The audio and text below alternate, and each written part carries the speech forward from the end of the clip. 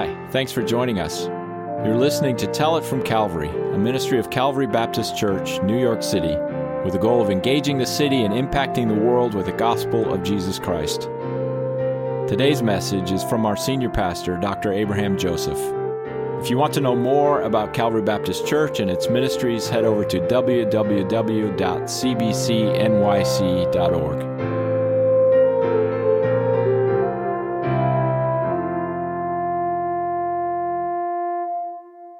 Let's go to God in prayer as we continue on in our worship. Join with me. Our Father and our God, we confess with the psalmist that you are our light and our salvation, our stronghold. You are the strength of our heart and our portion forever. You are our refuge. We are your children, your people, the sheep of your pasture. All this because you have made us your own in your Son Jesus our Lord. You have united us to him by your Spirit. You have washed away our sins by his precious blood.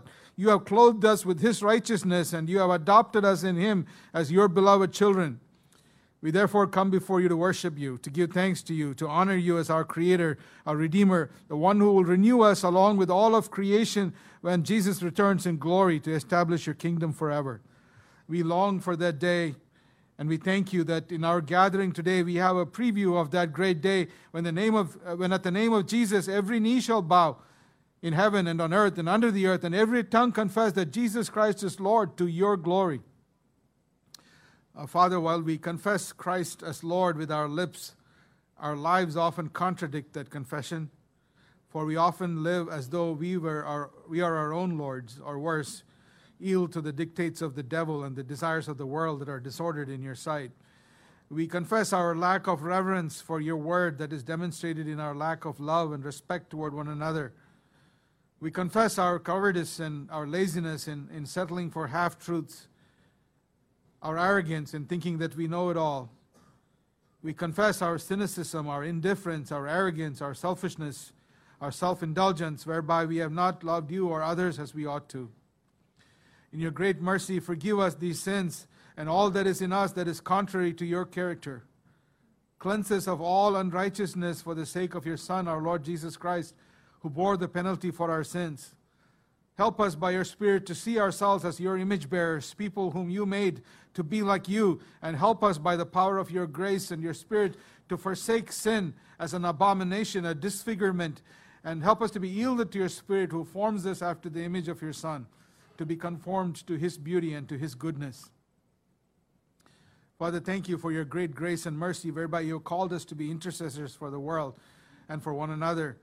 We pray for your peace for Israel, your comfort for all those who lost loved ones and suffered the brutality perpetrated by the Hamas terrorists. We pray for mercy for all those who are held hostage, that they will be released. We pray for your provision and protection for children who have been orphaned. We pray for an end to the violence and for a peaceful solution for both Israel and the people of Gaza who are caught in the crossfire. We pray for wisdom for world leaders to work toward peace in that region. We pray for your children there, both Jews and Palestinians. May they be agents of peace and reconciliation in the name of our Lord, the Prince of Peace. We pray for an end to the 2-year-long war in Ukraine.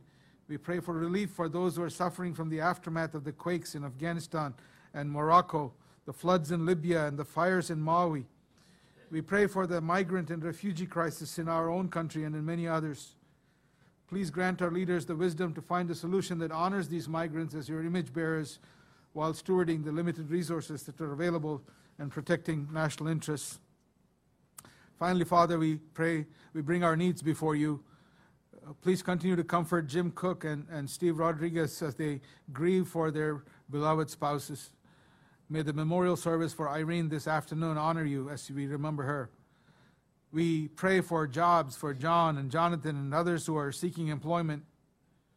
Thank you for the kindness and love of all who visit our elderly brothers and sisters who are shut in, to comfort and to encourage them. We remember our missionaries serving in various parts of the world, especially those who are serving in difficult places. Encourage them today with an increased awareness of your presence with them and our prayers for them. Thank you, God of the universe, for hearing and answering our prayers, for we pray in the name of your Son, who taught us to pray by saying, Our Father in heaven, hallowed be your name. Your kingdom come. Your will be done on earth as it is in heaven. Give us this day our daily bread, and forgive us our debts, as we also have forgiven our debtors.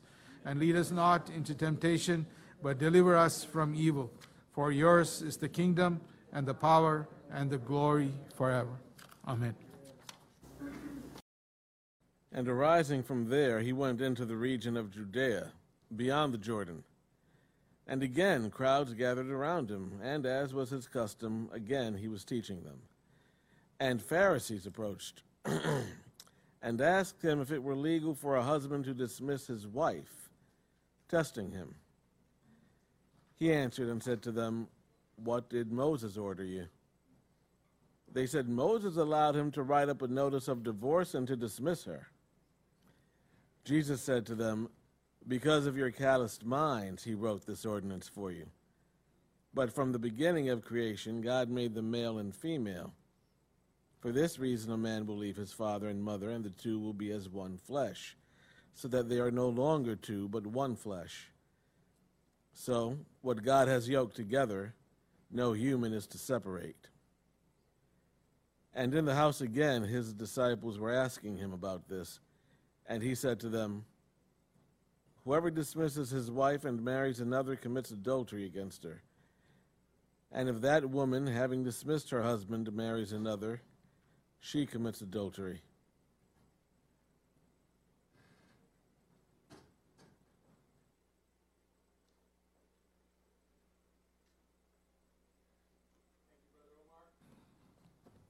Yes, I have a new toy from Make This.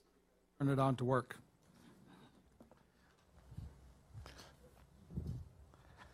And thank you, Adam and Michael. Always great when you join our worship team and choir. Great to have you here this morning. If you're visiting us, welcome. Thank you for joining us for worship this morning. Fill out one of those connect cards so we can get in touch with you. Thank you for joining us. Also, love to meet you after the service. I usually stand on the left side. My son is here with me. He's from college for his fall break. Andrew, thank you for joining us this morning. So, let's go to God in prayer before we look to His Word. Our Father and our God, we thank you this morning that we come before you as your people, as your children, redeemed from the domain of darkness and brought into the glorious light of your kingdom, of your Son. In this we rejoice, but God, to live as your kingdom people requires that we live in a way that is an alternate, a contrast society to the ways of the world. But quite often we fail that, God. We thank you that you're patient with us, you're kind to us, you have empowered us to live such lives through your Spirit, you have given us your word for instruction.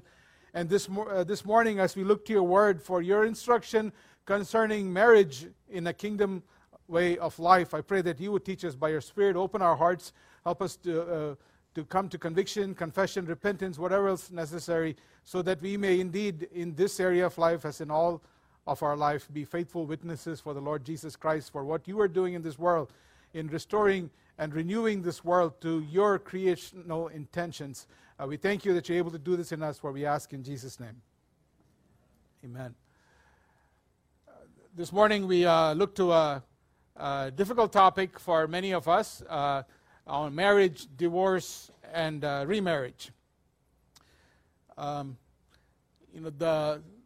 advantage of preaching expositionally through the books of the Scripture is that what you preach depends on not what topic you chose, but what God would have you speak from His Word to His people from that following passage from the previous week. So as much as we want to listen to Jesus about what He has to say about salvation, about anything else, we also need to listen to Him about what He says about marriage. So this morning, if you're here and I don't know where in the spectrum of marriage, divorce, and remarriage that you fall, but I hope that your takeaway from here is not condemnation, but knowing that God is faithful and that God's grace is enough.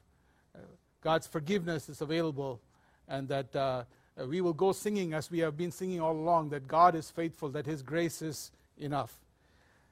We continue on in the Gospel of Mark, but I have a question and answer for this. It's not so much an answer I want to hear, but an answer I want to see.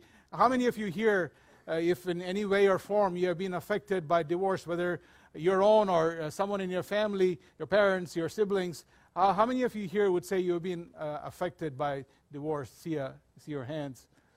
Several of you. It's a hard topic. It's a difficult topic, but as in all things, we need to listen to what Jesus has to say concerning this.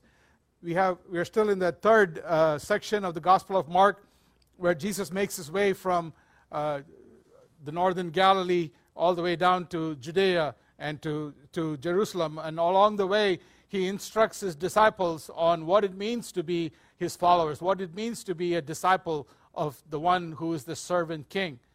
And he prepares them not only for his death and his resurrection that are going to take place in Jerusalem, but as to how they ought to continue the mission for which he has called them. In this third section, Mark bookends the section with the healing of 2 blind men, and everything in between ought to be seen in light of these 2 episodes, where the disciples also are blind concerning who Jesus is and what it means to follow him and what it means that he is the Christ. And the question that we need to ask ourselves as we look through these passages is, will the disciples also be healed of their blindness as these 2 blind men were healed?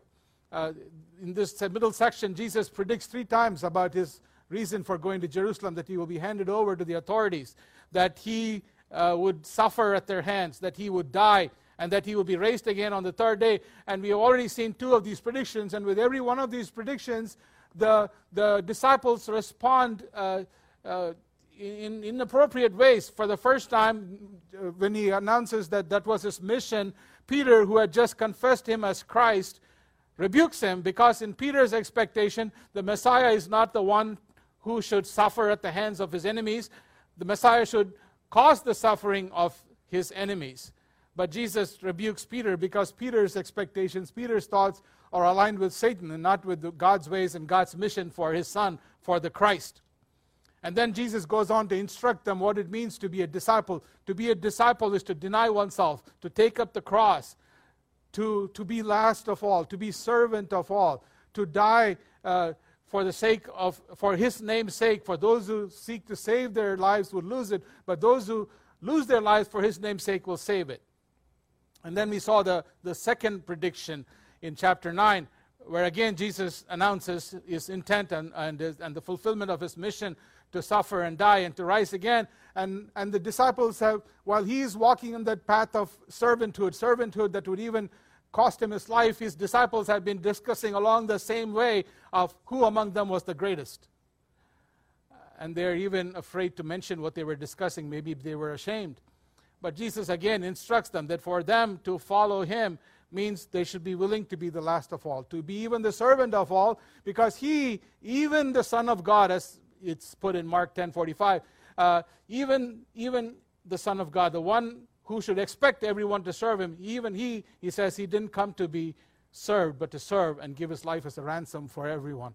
And if that's the case, those who follow him ought to have that same attitude of being last of all, being servant of all, and not seek to be the greatest of all. This morning, when we come to this ongoing teaching concerning discipleship, we find that not only does discipleship include holiness and being the salt of the earth in bringing the flavor and the preservation of the kingdom way of life to this world, we see Jesus speaking of marriage in the section that we see today. Then he will speak about children in the section we will see next week, and then about possessions in chapter 10, verses 17 to 31. What do these things have to do with discipleship? Everything. Because when we often think of discipleship, we narrow that into some spiritual life category, our prayer life, or our attendance at church services, or serving in various ministries. All of those are included in discipleship. So also proclaiming the gospel to the ends of the earth. But discipleship, proclamation, being witnesses of the Lord Jesus is not limited to word, is not limited to certain areas of life, but it's all of life. Because God has redeemed us in our entirety, and with our entire being we are to testify to who he is, what he is doing in this world through Christ Jesus, and what he will do for the whole world when Christ returns. And that means marriage, family life with children, our possessions, all come under the authority, under the lordship of Jesus, and we follow Jesus in all of these areas as well. So it is right that we find this discussion on marriage right under a section where Jesus is instructing people on what it means to be a disciple. That's why I go through this outline just about every week, because we need to find where this particular instruction falls into what Jesus is doing and in his life. So marriage is teaching on marriage, and divorce is not just some general teaching that Mark threw in because he asked Jesus to say something about marriage also, but it's all about what we have been talking about from the beginning. What does it mean to follow Jesus, the servant king? That includes our marriages and what he has to say concerning divorce and remarriage as well. We look at chapter 10, verses 1 through 12 in three sections. First, the Pharisees come and ask Jesus a question, and I'm sure what was annoying to them, Jesus' response not with an answer, but with a question for them. And then they this time answer correctly, but Jesus reframes their question because they're asking the wrong question. They ought to be asking something else. And then the disciples who previously were afraid to ask Jesus for an explanation because either they didn't want to look dumb or they were discussing something they should not have, this time they do well. They actually ask Jesus for an explanation, and Jesus teaches them privately a further explanation on what he has been talking about to the Pharisees. So turn with me to 10, 1 to 12. We read in 10, 1 to 3. Well, before that, before we go there, I said discipleship is following Jesus, who is the servant king. Discipleship is entering into a kingdom way of life, and the kingdom way of life has to do with all of life, and so also with marriage. I liked what I read this morning from someone who's becoming a favorite Old Testament scholar for me, Ellen Davis. She says, concerning the kingdom of God and way of life in the kingdom of God, she says, God means to draw us into the genuinely human life that the biblical writers call God's kingdom, or sometimes eternal life. That abundant life that doesn't begin when you die, but rather when you start focusing on what God is doing, living no longer out of your own whims and fears, but out of the possibilities that God's action opens for you. Kingdom way of life in all areas is God's way of life, and that's the way of life for our flourishing. Not to put a burden on us, not to take away our joy, but to give us what is true joy, to live according to God's purposes, and living according to God's purposes includes our marriages. So we read in 10, 1 to 3, and he left there and went to the region of Judea and beyond the Jordan, and crowds gathered to him again. And again, as was his custom, he taught them. And Pharisees came up in order to test him and asked, is it lawful for a man to divorce his wife? He answered them, what did Moses command you? He left there. When the gospel writers give us geographical details, it's not just to find a place on the map, but it has something to do with the narrative, where he's making his way from southern Galilee through down to Judea, and we are told that he's in the region of Judea already, beyond the Jordan. This is where Herod rules, not far from there. The last time somebody brought up marrying and divorcing with Herod, what happened to that person? Lost his head. Right? So as this Pharisees try to trap Jesus in the section, maybe that is their MO, that they want to trap Jesus so that maybe they could provoke Jesus into saying something that will infuriate Herod, and they can get rid of Jesus the same way Herod took care of John. That could very well be their intent, and that could very well be why the gospel writer Mark here includes these details. And as Jesus makes his way, we are told that crowds gather again. The crowds were always there, often hindering what Jesus was doing. So crowds are not always a good thing. But the last couple of chapters, Jesus has been primarily instructing his disciples, to whom his mission will be entrusted after his death and his resurrection and his ascension. But now the crowds are back, and when Jesus gets to Jerusalem, most of his ministry will be public, where he will be teaching in public. And we are told that, as was his custom, he taught them. If you remember way back in chapter 1, when the people of Capernaum asked him to stay there, Jesus says, no, he has been sent by God to proclaim, to teach in all the towns. His primary mission so far has been teaching, and he continues to be faithful to that mission of teaching. But look who's also present. Pharisees came up, and they came to test him. Pharisees, the last time we saw them was in chapter 8, where again they were trying to test him by asking him to perform signs and wonders. here they are again to test him, and the word for testing is the same word that Mark used of Satan testing Jesus. They're not here to find out, to learn something. They're here to trap Jesus, to maybe get him to say something that would show that his interpretation of the Mosaic law is not in line with what the official position was. Or maybe to get him to say something that will discredit him with in the eyes of the public and his popularity with them. Whatever the reason, they came to test him, and they asked, is it lawful for a man to divorce his wife? The question is asked differently in Matthew's gospel, where the question is, on what grounds can a man divorce his wife? But here, it appears that the legality of divorce itself is being questioned. Some writers think that this question probably ought to be understood in the same sense as we would understand if someone would ask us, can a 16-year-old drink? Obviously, we are going to conclude that they're not asking about water. The question is can a 16-year-old drink alcohol, right? In the same way, it is probably this question ought to be understood again, as in the Gospel of Matthew, on what grounds can divorce take place? Because at that time, according to Jewish tradition, divorce as a male privilege, as something a husband could do, was taken for granted, and the only question that remained was on what grounds could divorce take place.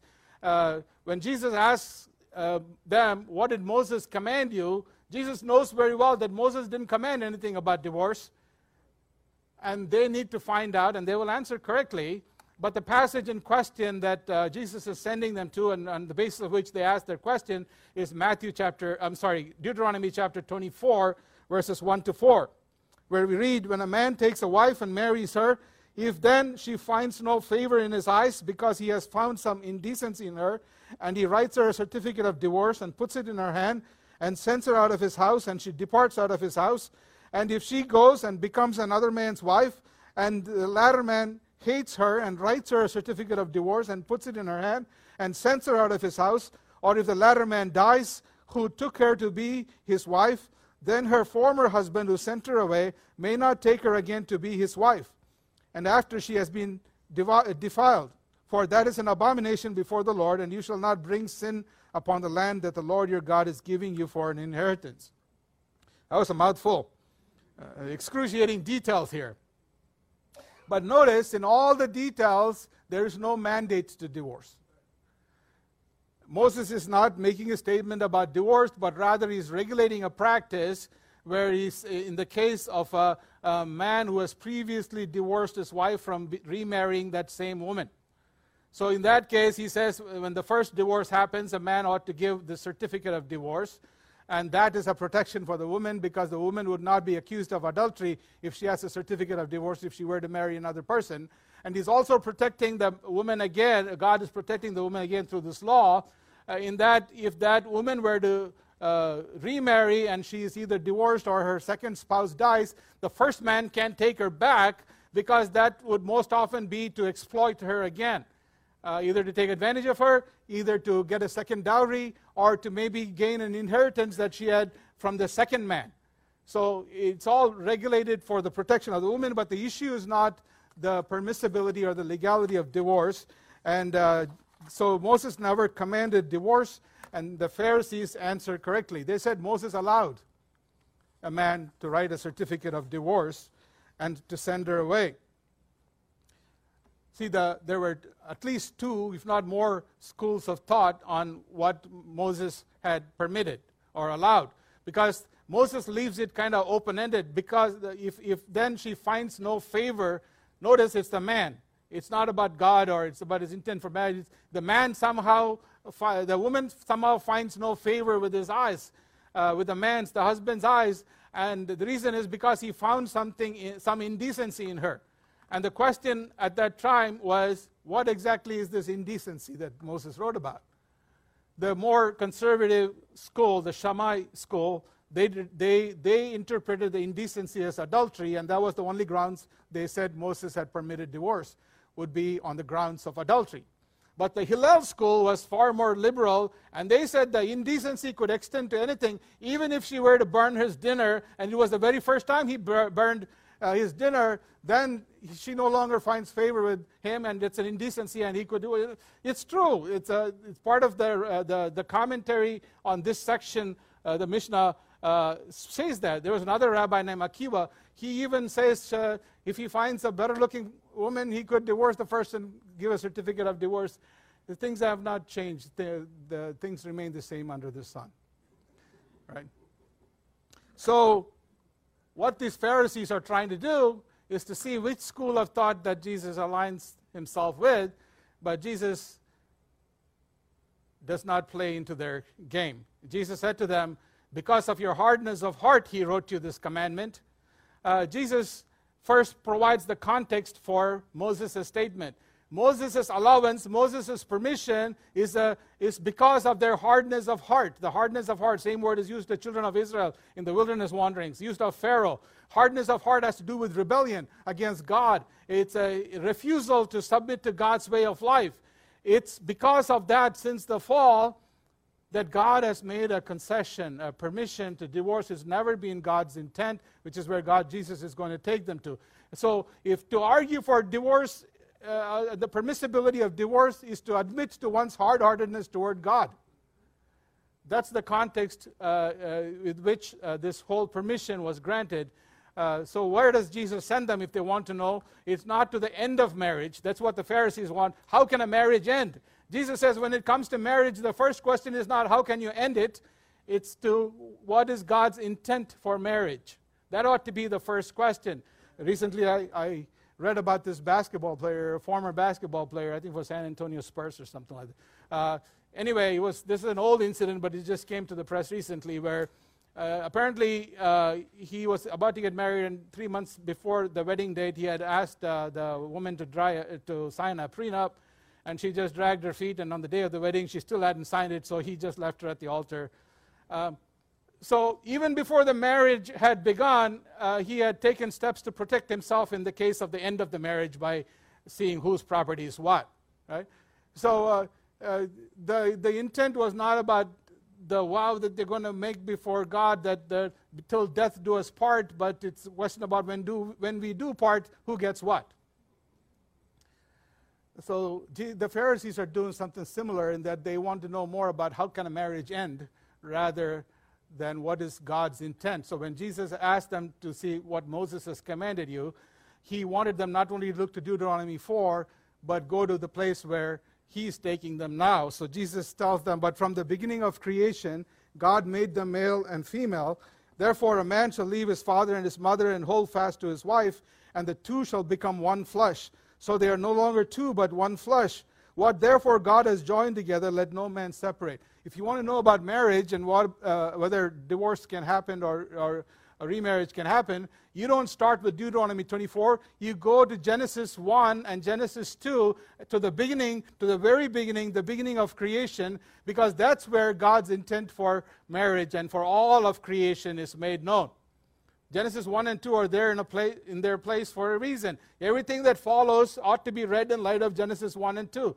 Someone told me about those who are doing that God's big picture study about how lights went off for them when they saw how the Genesis 1 and 2 set the course for what happens for the rest of Scripture, and Revelation 21 and 22 will wrap that up, as we will see. But here, what was God's intent for marriage? But from the beginning, every phrase that Jesus is quoting from the same passage we heard read, but he also adds his instructions in verse 9. First, God made them male and female. From the beginning of creation, God made them male and female. See, God creates them as male and female, as we heard in the passage that was read, to reflect his image, to be his image bearers. So within the Godhead, you find equality and differentiation. Father, Son, and Spirit are equal in essence. They're of the same essence. They're all equally God, but there's a differentiation of persons. Father, Son, and Spirit are distinct persons within that one Godhead. So to bear God's image, there has to be both oneness and differentiation, equality and differentiation. So the oneness of humanity is differentiated as male and female. Without that differentiation, we can't truly image God, because there's only sameness, there's no differentiation. So God made them male and female. That's the beginning of all ethics, marital ethics, sexual ethics. Everything starts there. Who did God make us to be? And not only did God make them male and female, we are told, therefore, a man shall leave his father and mother and hold fast to his wife, and the two shall become one flesh. So they are no longer two, but one flesh. Remember what we read? God, after declaration after declaration of what he did was good, he says, it's not good. And the one thing that God himself, in his self-evaluation, finds out not good is for man to be alone. So God sets up about providing a wife for this man, and there's this naming exercise of these animals. It's not just a mere naming exercise. It's toward the end of finding a suitable partner for the man, and man finds quickly enough as he went through these animals. I don't know if he paused when he went past the gorilla, but whatever it was, the partner was not to be found in the rest of creation. So God makes one suitable for him, taken from his side, sameness, differentiation, yet female. And God brings these two distinct persons into a unity, one flesh. So whenever there's a marriage that happens, it's a wonderful creational work of God where he takes two and makes it into one. That's God's intent for marriage, because in that differentiation, in that oneness, they reflect God's image. And then Jesus follows that with that instruction, what God has joined together, let no man separate. We are used to hearing this in wedding ceremonies, but it's one of the central theological affirmations here concerning marriage. There are two actors here. There is God, and who's the other one? Man. Let God has joined, let man not separate. God has done a work. God has done a work in taking two and making them one. And now for man to separate, that the word is for divorce, if for man to separate what God has joined is to work against what God has done and what God is doing. Divorce has never been God's intent for marriage. God's intent is to bring the two together into one, so that together they reflect God's image. And when man divorces, it's working against God's intent, God's creational intent. This is a hard saying. No wonder the disciples, who had previously were a little reticent to ask Jesus for what he meant, come and ask him this time in verses 10 through 12. And in the house, the disciples asked him again about this matter, and he said to them, whoever divorces his wife and marries another commits adultery against her, and if she divorces her husband and marries another, she commits adultery. He's explaining what he said in verse 9 when he said, what God has joined together, let no man separate. So what God has joined together remains even if divorce has taken place. That's why even if a man divorces his wife, divorce has taken place. Jesus acknowledges the reality. But for that person to go and marry someone else, he says that's tantamount to adultery, because that one flesh relationship that God established still remains in God's eyes. God doesn't cancel his work because of our working against him. And also notice previously in the Jewish tradition, only the male had the privilege of divorce, but here Jesus acknowledges that even a woman could initiate the divorce. If she divorces her husband and marries another, she commits adultery. Same verdict. What God has joined together, let no man separate. If they do separate, if they remarry, it's tantamount to adultery. What Jesus does is take this concession concerning divorce and places it under the commandment of adultery. Thou shalt not commit adultery is the greater commandment, and the violation of that commandment is when divorce has taken place and remarriage takes place. So God's intent for marriage and divorce, as Jesus tells these Pharisees and his disciples, is to this exclusivity between a male and a female, and those two only. And there's a permanence to that marriage, and there's fidelity, because as we are going to see, marriage is a figure that points to a greater truth, a greater reality, to God himself. So what does this have to say to us? As we saw in the beginning, all of us have been affected by divorce in one way or the other. The first lesson, before we even look at anything else, is that discipleship, that is following Jesus, the servant king, involves all of life, including our marriages, especially our marriages. I remind us again of the words of Ellen Davis about what it means to live in the kingdom of God. God means to draw us up into the genuinely human life that the biblical writers call God's kingdom, or sometimes eternal life, that abundant life that doesn't begin when you die, but rather when you start focusing on what God is doing, living no longer out of your own whims and fears, but out of the possibilities that God's action opens up for you. God's instructions concerning divorce and remarriage is not a restriction, a constriction of our joy, but actually when we live according to His purposes for all of life, including our marriage life, we actually are opened up to God's possibilities, God's abundance, God's flourishing, greater purpose for our lives as husbands and wives. Those who belong to Jesus Christ have been brought into this way of life that is normative for the kingdom of God, that has drawn near in Jesus and will be consummated at His return. We are empowered by, this is not something we are left to ourselves to do. God has empowered us for this kingdom way of life, for flourishing by giving us His Spirit. And when we live that life, we are witnesses to who God is and what He is doing in this world through Christ and what He will do to complete that work. And that way of life is a witness beyond our words. Our marriages point to God, to His Son, and all that by the power of the Spirit. So let's begin with Jesus. Who is Jesus? Mark tells us at the very first verse, the gospel of Jesus Christ, the Son of God.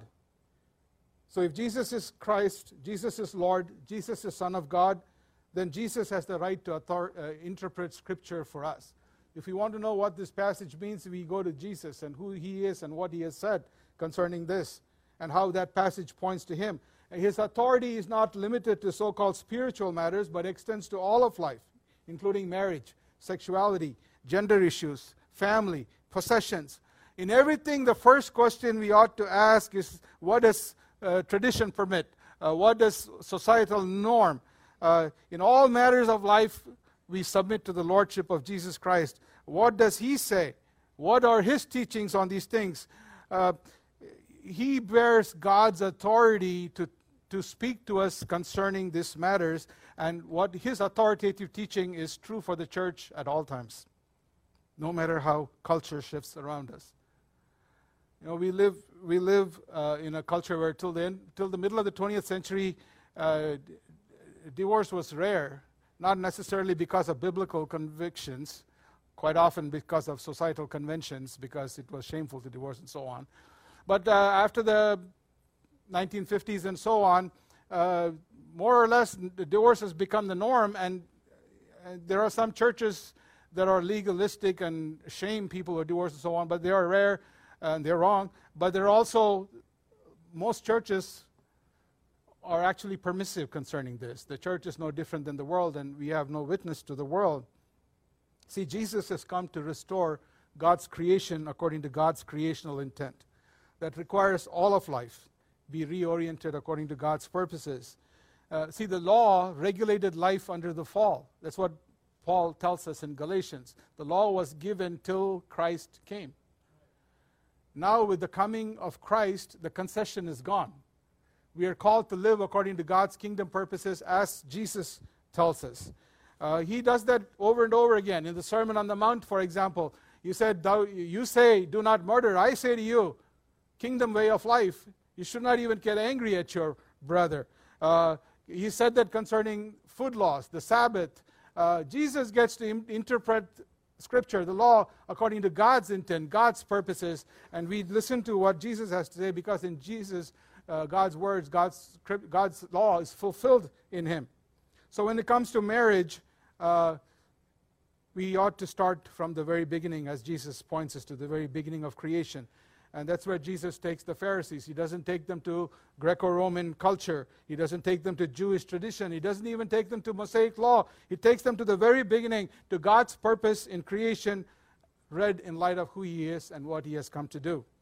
So what we see is that marriage as a form, marriage as a function, and marriage as a figure. Marriage as a form. God made them male and female and brought them into a one-flesh union. Anything contrary to that is a violation of God's creational intent, no matter what our desires tell us and no matter what society tells us accepted norm. God's created form for marriage is male and female coming together as one flesh in marital, covenantal, permanent union. Marriage as a function is to multiply and fill the earth, and is not just propagation, is to fill the earth with image bearers who are to the glory of God. God's intent in creation, God's function for all creation, including marriage, is that it would be to His glory. So when man and woman come together and multiply, it's God's image bearers who are multiply and fill the earth. Yes, the fall circumvented that, but God is going to fulfill His purposes. At the return of Jesus Christ, it will again, people who have been perfected in the image of His Son will fill the face of the new earth, the new heavens, and God's glory will fill the earth as the waters cover the sea. That's the function of marriage. But with all of that, marriage is only a figure that has an expiry date. Marriage points to who God is. Marriage is a figure that looks beyond itself and points to God. I read this passage from an essay by C.S. Lewis from his book, God in the Dock. Matt O'Reilly quotes that to support his what Jesus says concerning marriage here as a figure.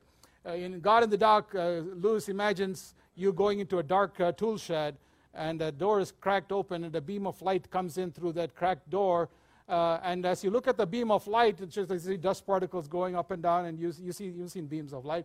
But he says when you go and put yourself in the line of the beam, and you look not at the beam but along the beam to the source of light, you see something completely different. You see the source of light. You see the rest of what is seen by that light. So also Matt O'Reilly says, when you look at marriage, you look at it in all its difficulties, its hardships, its sin. But when you look along marriage to what marriage ought to point to, you see God's intent for marriage. Marriage was not an end in itself. Marriage pointed to who God is. God's faithfulness, God's love. And that's God's intent for marriage. That's why I'm ahead of myself here, but marriage, I said, has an expiry date, and that later on in Mark chapter 12, the Pharisees would come and test him again, the Jewish leaders, about this hypothetical woman who was married to seven men, and they raised this question, the Sadducees there, about whose wife she would be at the resurrection. And Jesus tells them at the resurrection there is no giving and taking of marriage, because at that time the figure has done its job and the reality has come. There's no longer God dwells with people, and we see who God is. We don't need some figure pointing to God. And at that point, marriage has fulfilled its purposes. Till then, marriage ought to and will continue according to God's purposes, because marriage is God's idea, not ours. So what does marriage figure? First, it figures this eternal love between differentiated beings. See, God is a self-sufficient being. There's nothing that He needs outside of Himself. Well, how can God love? Because love requires an object. So God maybe created us because He needed an object to love. No, God, within the Godhead is the lover and the loved. Between the Father and Son and Spirit exists the most perfect and most glorious love, and marriage points to that love, in this love between these two equal but differentiated persons, male and female. When we, as image bearers, marriage figures in pointing to the love between the self-giving love of the Trinitarian persons, where love is not toward the same but toward the other. Again, that's when we speak against same-sex union, it's primarily because of that. Because same-sex union is the love for the same, not love for the other. It no longer points to God's perfect love, where the love is for the other, the different, and it's a self-giving, self-sacrificing love. And marriage ought to point to that. Marriage also is a figure that points to God's faithfulness, God's covenant faithfulness to Himself, to His people. That's why adultery is prohibited, because it's not just a breaking of a promise, but a promise that was broken, a promise that was intended to reveal the perfect righteousness of God. Because that's what marital faithfulness ought to point to, but when there's adultery, it no longer does that. Same thing for divorce. Divorce is prohibited because we end the covenant prematurely. We distort the beauty and the image of God revealed through marriage. See, divorce communicates that God is not faithful to His promises, because we are not faithful as those who point to God in what our marriages ought to point to. So faithful disciples don't look for loopholes as to what has Moses commanded us, but to see God's promise, God's intent in marriage as a permanent institution. Ephesians 5, marriage is a figure that points to the sacrificial love of Christ for His church. Divorce, remarriage even, distorts that. because Christ will never reject his church. Christ will not look for another bride. So divorce in the church marks the imaging function of marriage. And as I said earlier, marriage also points to what God is going to do when Christ returns, when marriage would have fulfilled its purposes. So marriage from beginning to end points to who God is and what God has done for us in Christ Jesus. And that's a great encouragement for all of us who are married. And this message is not about singleness. Singleness also is to the glory of God. Another message, maybe from 1 Corinthians 7 or other, like even in Matthew 19, Jesus talks about being single according to God's calling for God's glory. If I bring that in, I can go for another half an hour, and I'm sure you don't want me to do that. We'll do that on another occasion. But to know that our marriages is far greater than about you and me and about one another, that we have the opportunity to point to the glory of God, His love, His faithfulness, gives us all the reason to work on our marriages. Because this is not a burden, but it's a privilege that you and I can somehow point to God in our relationship. But for this, we are not able in ourselves. We need the grace of God. Pastor Dave used to say that marriage is not the Garden of Eden, but the Garden of Gethsemane. In the Garden of Eden, everything was perfect, and sometimes we enter into marriage expecting that perfection. No, that ended in Genesis 3.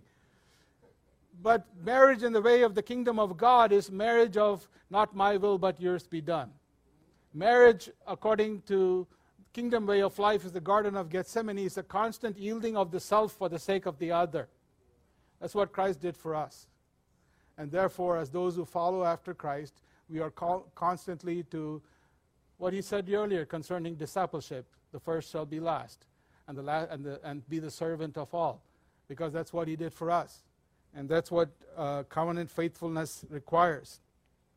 So this is not where we begin. Quite often, the romantic companionship way of marriage, so I found my perfect companion, so I'm entering into marriage, and then it fails, and then we find a way, we're looking for a way out. But that's not how marriage is supposed to work. We grow into that glorious purpose that God established for marriage, a cross-shaped, other-centered love and faithfulness that points to the greater and perfect love and faithfulness of God within the Godhead and toward his covenant people. What a great privilege we have that we can witness to who God is and what he has done for us in Christ, even through our marriages. So what about divorce and remarriage? The Christians who want to hold to Scripture have come to three different positions concerning this. All three can be validated from Scripture depending on how you interpret these passages that are involved. The easiest to defend is the one that says there is no divorce and no remarriage, in light of the passages that we saw in Genesis 1 and Mark 12. God does not permit divorce. God did not create marriage with divorce in mind, and divorce is a permission for sin. But in the kingdom of God, God calls us to a greater righteousness, so no remarriage, no divorce.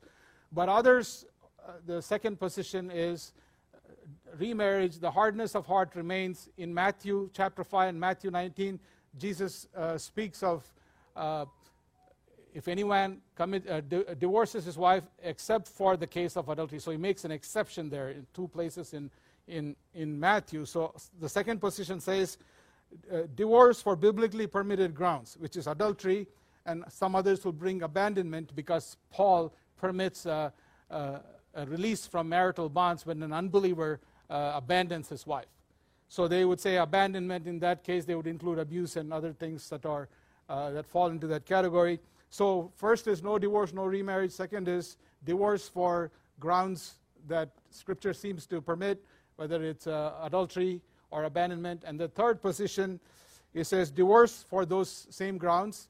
But if divorce has taken place on those grounds, then remarriage is permitted for those who are divorced because of adultery or because of abandonment. Where do we stand as a church? I spoke with the elders earlier, and we have elders who hold to all three of these positions. Not every person holds to all three, but there are some who hold to the first, some to the second, some to the third. When I spoke to them about where we stand as a church, our church takes the third position, where on a case-by-case basis, where divorce in the case of abandonment and adultery, yes, as a permission of God, as a concession in light of human sinfulness and hard-heartedness. Divorce is always a result of sin, whether both parties or one party. It's a result of sin. So divorce is not a good news in any sense, but it's permitted because of the hardness of heart. But when such divorce has taken place, case by case, as it is brought to the church sees whether remarriage is permitted there or not. I hold to the second position. You could ask, how could you serve holding a different position? Because divorce and remarriage is an important issue. It's a kingdom issue, but it's not one of the essentials of the doctrine. So we stand united on the essentials, on the important issues. As long as we are able to come to a conviction based on Scripture, we can hold to that position. So why do we have all these different positions? Because we find that in Scripture, in Matthew 5 and Matthew 19, Jesus provides an exception. I say to you that everyone who divorces his wife, except on the ground of sexual immorality, adultery. Same thing in Matthew 19. But Luke, like Mark, does not give you an exception clause. Everyone who divorces his wife, no exception, and marries another commits adultery, very much like Mark. And Paul in 1 Corinthians 7 seems to follow what Mark and Luke say without any exception. To the married that is married in the Lord, those who are believers, I give this charge, not I but the Lord. That is, Jesus has spoken to this directly. The wife should not separate from her husband, but if she does, she should remain unmarried or else be reconciled to her husband. So Paul seems to recognize that the reality of divorce, but does not permit remarriage, and the husband should not divorce his wife. In the case of an unbeliever abandoning a marriage in 1 Corinthians 7:15, but if the unbelieving partner separates, let it be so. In such case, the brother or sister is not enslaved, is no longer bound. God has called you to peace, he says. What about remarriage? Those who hold to the third position, they think remarriage is permitted because of what Paul says in 1 Corinthians 7. In 1 Corinthians 7:39, when Paul speaks on the case of a widowed person, a wife is bound to her husband in that marriage as long as he lives. But if her husband dies, she is free to be from those bonds, to be married to whomever she wishes, only in the Lord. So in the case of a death of a spouse, Scripture clearly permits remarriage because that bond no longer exists. The one flesh union no longer exists because one spouse has died. So some would take that and extrapolate into that 1 Corinthians 7:15 in the case of an abandonment by an unbeliever. So if the unbelieving partner separates, let it be so. In such case, the brother or sister is not enslaved. Very similar to the same word that the wife is bound. So they say, Paul here says in the case of abandonment, that person is no longer under the bond. Same type of language he is using in the case of a widowed person. So if Paul allows a widowed person to remarry, Paul must also allow the unbound person to remarry. It's a logical conclusion. It's not an explicit statement from Scripture, but logical enough for some believers to hold to it, and people I highly respect hold to that. I tend to be more align myself to explicit teachings of the Scripture, so I don't see remarriage permitted, whereas divorce seems to be in terms of Matthew 5 and 19. Matthew chapter 19, same controversy as here in Mark. The disciples asked the right question at the end of that exchange.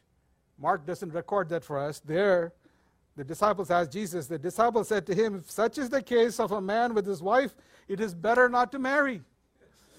You mean I'm going to be stuck with this guy or this woman for the rest of my life? Might as well not get married. Good question, good thought, right? See, marriage as God intended requires exclusivity, requires permanence, requires fidelity, and what marriage can live up to such standards? Even those of us who have been married for a long time, Laura and I, 23 years. It's actually easy to remember. We got married in 2000, so whatever the year is, as long as we are past May, that's how many years we have been married. So, but even with 23 years, I tell Laura all the time, I'm married to you. It's purely God's grace. I don't deserve anyone like you, but I don't know what you did that God burdened me with you. God is still working on her sanctification through me. No, but it doesn't matter however long you've been married. Hans, how long have you been married?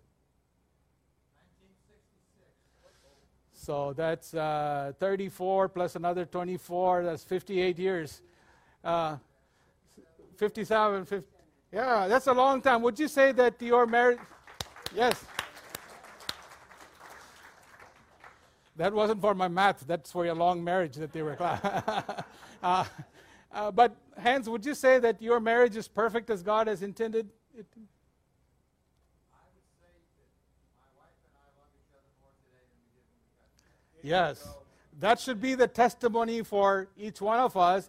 And there is more room to grow in that love, in that faithfulness. So marriage provides the context in which we can grow into our obedience with God, as God summarizes obedience as love for God and love for one another. So marriage requires a great deal of work if we are to meet God's standards. There are other passages of Scripture, Ephesians chapter 5, Colossians, and 1 Corinthians 7, and 1 Peter 3. Study these passages as to what godly marriages ought to look like. Mark 10 is not the only passage that's there.